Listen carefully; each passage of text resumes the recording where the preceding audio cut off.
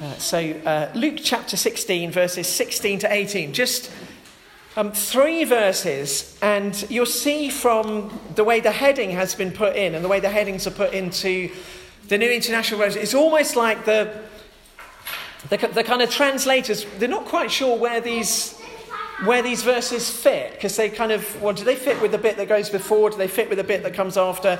And it's one of those times when actually putting the headings in is not very helpful, because it does split it up, and it doesn't need to be split up. So I'm going to read from a couple of verses previously just to join it up. And as you remember, if you were here a couple of weeks ago, Paul was preaching on the first bit of Luke 16, which kind of sort of draws to a close in verse 13 with Jesus saying, you can't serve 2 masters. Either you'll hate one and love the other, or be devoted to the one and despise the other. You cannot serve both God and money. Then verse 14, the Pharisees who loved money heard all this and were sneering at Jesus. He said to them, you are the ones who justify yourselves in the eyes of people, but God knows your hearts. What is highly valued among people is detestable in God's sight. The law and the prophets were proclaimed until John. Since that time, the good news of the kingdom of God is being preached, and everyone is forcing his way into it. It is easier for heaven and earth to disappear than for the least stroke of a pen to drop out of the law. Anyone who divorces his wife and marries another woman commits adultery, and a man who marries a divorced woman commits adultery. So it all seems a little bit random. We've sort of started with, money. You can't love God and money. And then 3 verses later, we've wound up with, if you divorce your wife and marry another woman, you're committing adultery. And then in the middle of it, we've got a bit about the law and the prophets and the kingdom of God. It's like, what's going on? But it all fits together. And it's all about this thing of holding together the love and the holiness of God. You see, the thing that you need to know about the Pharisees, if you didn't already know this, is that the Pharisees they're a bit zealous for the law. They love the law and they love applying the law. So the Pharisees have taken the 10 Commandments, and then the scribes and the teachers of the law have applied the 10 Commandments to the nth degree. So they've added several hundred more rules and regulations that help you obey the 10 Commandments. And for the Pharisees, that's how you please God. You please God by obeying the law. And if you obey the law really, really well, then God will send the Messiah. And the other thing you need to know about the Pharisees is they have this connection in their minds between blessing and wealth, which is why they love money. And sometimes we fall into that same trap in our own culture. And sometimes the church makes this mistake as well, that we think, if someone's very wealthy, they must be important and significant and someone to be looked up to. And in the Old Testament, there's this connection between wealth and God's blessing. So if you're wealthy, that's because God blesses you. So the Pharisees love money because it's like, God clearly blesses me. And God blesses me because I'm obeying the law. I'm being a good boy and I'm obeying the 10 Commandments. And that's for them. For the Pharisees, that's how it works. And they don't like Jesus because he doesn't do any of that stuff.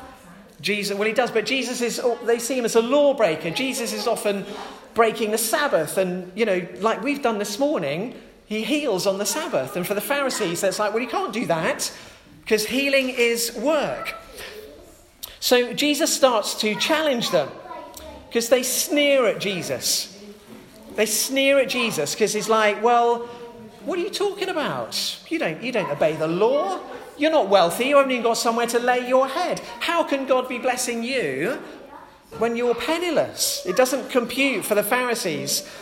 Jesus begins to kind of pull them apart. He says, you justify yourselves in the eyes of people, but God knows your hearts. God knows your hearts. That's the important thing. It doesn't matter what we display on the outside, what's going on in our hearts, because that's what God sees and that's what's important. But Jesus knows that they're having a go at him about the law. So he says the law and the prophets were proclaimed until John the Baptist. Now, can I borrow a baton? You've been making batons. Can I borrow one? Whose baton? Fred, can I borrow your batons for a relay race, haven't you? Yes. Has Christy told you what's the relay race, where will start, and what's on the baton? Yeah. Because when with the prophets they were telling everyone about God, and then Jesus was like, right, this is what actually is. Fantastic. Exactly right. Another preacher in the making. Thank you, Dave. I know, literally. I tell you, one day, I've no doubt, one day, Fred and Gabe are going to be standing here preaching. I'm sure of it. They do a much better job than me. So, they've been making batons because I want you to picture a relay race. Now, in a relay race, you have several runners, and one starts, and then they pass the baton to the next person, and they pass it to the next person. But at the end of the race, they're all part of the same team. They're all part of the same team at the beginning and at the end, but they run different legs of the relay race. So, the law and the prophets start the race in the Old Testament. And the race is reconciliation with God, friendship with God. How do we come back into communion with God when that relationship has been broken by sin? And the law and the prophets, they get the baton and they set off with the race. And for the Pharisees, that's what they love. That's what they understand. Yeah, we're running with the law and the prophets. We're running with the law. We're going to obey the law. If we obey the law, the Messiah will come. That's what we're longing for. There are lots of people who don't obey the law. And well, God's not going to be very interested in them, and they're not going to be able to get very close to God because they don't obey the law. Jesus says John the Baptist was the last of the Old Testament prophets to hold the baton before he handed it on to Jesus. So the baton of the law and the prophets, they run with it, and then it's passed on after John the Baptist to Jesus. And this is where the Pharisees have a problem, because Jesus takes the baton from the law and the prophets, and then he seems to trash the whole thing, because he doesn't seem to obey the law. All this stuff that's been he doesn't seem to obey it. He doesn't obey the Sabbath law, and he hangs out with the most disreputable of people. Tax collectors, lepers, prostitutes, sinners. That's the constant criticism of Jesus, is he hangs out with sinners and tax collectors. If you're a Pharisee, that will horrify you. Jesus says, since that time, the good news of the kingdom of God is being preached, and everyone is forcing his way into it. Do you remember a few years ago, the very first Black Friday? Another lovely import from our friends across the pond. The very first Black Friday, when it was all focused on one day, and there was like this huge build-up and this huge excitement and anticipation, and then at 6 o'clock on the morning of the first Black Friday, the doors of Asda were thrown open and thousands of people trampled over each other to get in just to get a cut price telly. Well, that's what kind of Jesus does with the kingdom of God. Before then, the Pharisees have said, well, no, you can't come in here. You're not obeying the rules. You're not law-abiding. God's not going to let you in. And then Jesus comes along and suddenly, doors are open. Everyone can come. Lepers, prostitutes, tax collectors. I don't care. You can all come. God loves you. And the Pharisees are horrified because they're like, well, hang on a minute. What happened to the holiness of God? God is holy. How can you let all these unholy people come in? And that's what Jesus is doing in their eyes. And they're like, no, this is so wrong. But remember the baton. It's the same race. It's just been passed from the law and the prophets to Jesus. And Jesus knows that the Pharisees are thinking this. They know that they're sneering at him. So he basically says, the doors have been thrown open. Everyone can come in, but it is easier for heaven and earth to disappear than for the least stroke of a pen to drop out of the law. So Jesus says, no, the law has not disappeared. The law has not gone away. God is as holy as he ever was. The 10 Commandments are as relevant as they ever were. Jesus says, I've not come to abolish the law, but to fulfill it. The holiness of God. You see, let me give you these little thing for you to have a go at. Okay, I've got a little piece of paper for you, and on one side it says love, and on the other side it says holiness. So I'm just going to put one on each table. What I want somebody to do, just find a volunteer. Try and pull them apart. Just try and separate. Try and pull them apart. Can you separate? Would you like to see if you can pull these two things apart? The two pieces of paper stuck together. Can you pull them apart? Can you pull them apart without? We see the love and the holiness of God cannot be separated. And I'm so praying that no one manages to peel these pieces of paper, otherwise my illustration is trashed. But you can't. You can't take them apart. And Jesus is being accused of throwing away the holiness of God. And he says, no. The law hasn't changed. It's exactly the same. But the thing that has changed is how you gain access to God. For the Pharisees, you gain access to God through obedience to law. Jesus in the kingdom of God says, no, you gain access to God through my death on the cross. And once you're in relationship with God through my death on the cross, then you'll start obeying the law because you'll just want to do it. Because I'll give you a new heart and a new spirit and a new life. And it's exactly the same ways. And then this last verse, verse 18, Jesus, he basically nails the Pharisees. He completely punctures their bubble when he says, anyone who divorces his wife and marries another woman commits adultery, and the man who marries a divorced woman commits adultery. Because the Pharisees, they're all about obeying the law. That's their big thing. We're the ones who obey the law. The commandment that says, you shall not commit adultery, the Pharisees have utterly trashed it, and they know it. And when Jesus says this, they're like, oh, whoops. It's that thing where you know you've been caught and you have no response. And for the Pharisees, it's like, oh, all right then. You've got us. Let me just read you, because the commandment says you shall not commit adultery. Well, how do you interpret that? So there are two schools of thought in Judaism. There's a school of Shammai who says you've got to do what it says on the tin.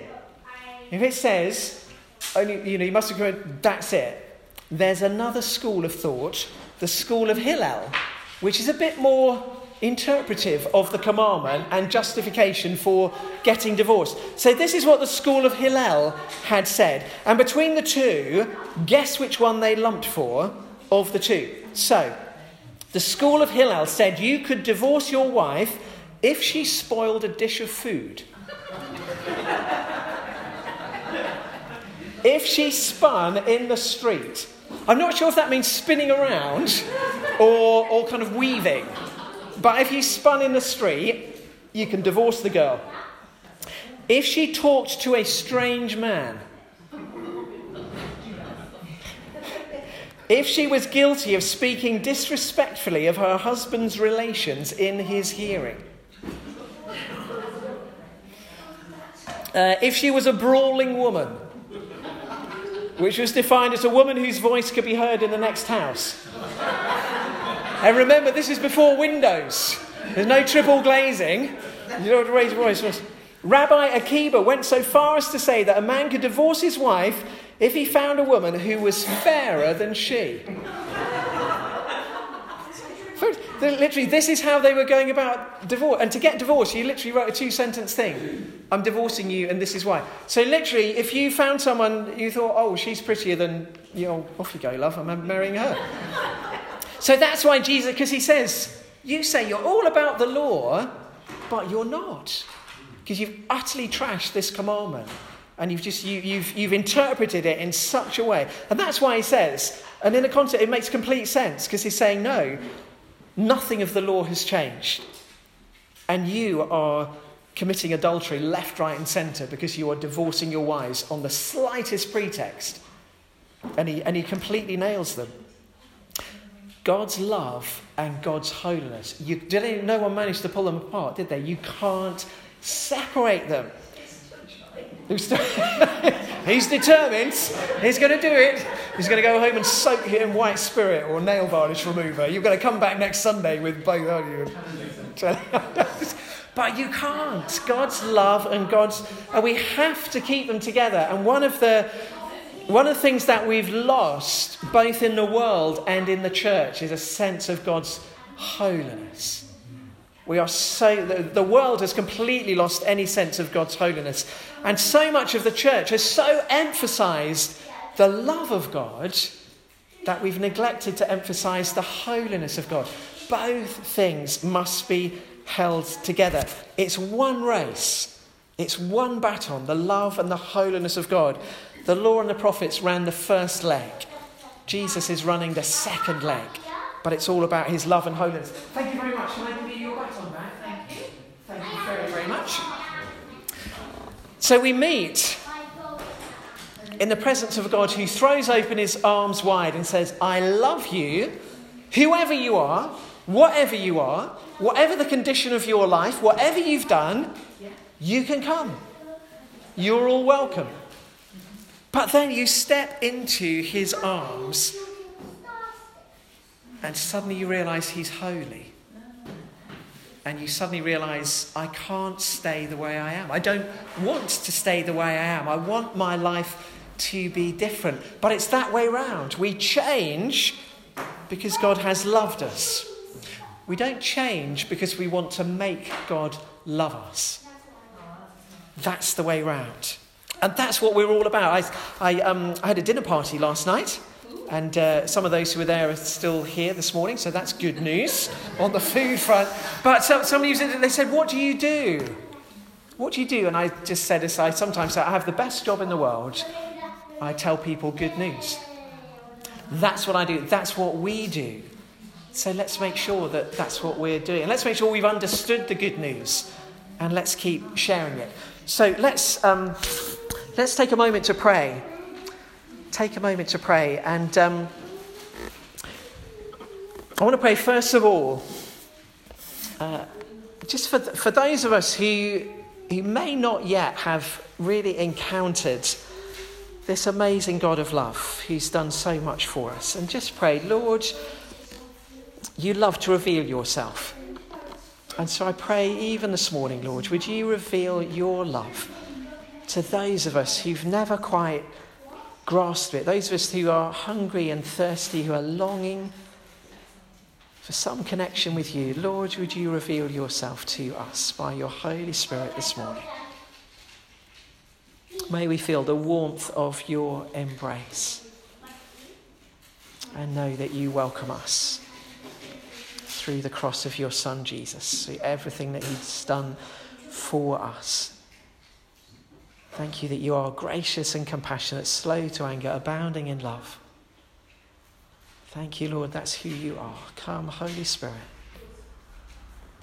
Minister your grace into our lives this morning. May we know your forgiveness and your love. Thank you, Lord. And Lord, for those of us this morning that just need the reassurance of knowing that you're still for us, that your heart is for us. Lord, have mercy on us this morning. And Lord, embolden us and equip us to share your good news with others in whatever way we can, whether through acts of kindness, whether through our words, whether through our prayers. Lord, we all have the best job in the world, which is to tell good news. Give us opportunity this week to share that good news for Jesus' sake. Amen.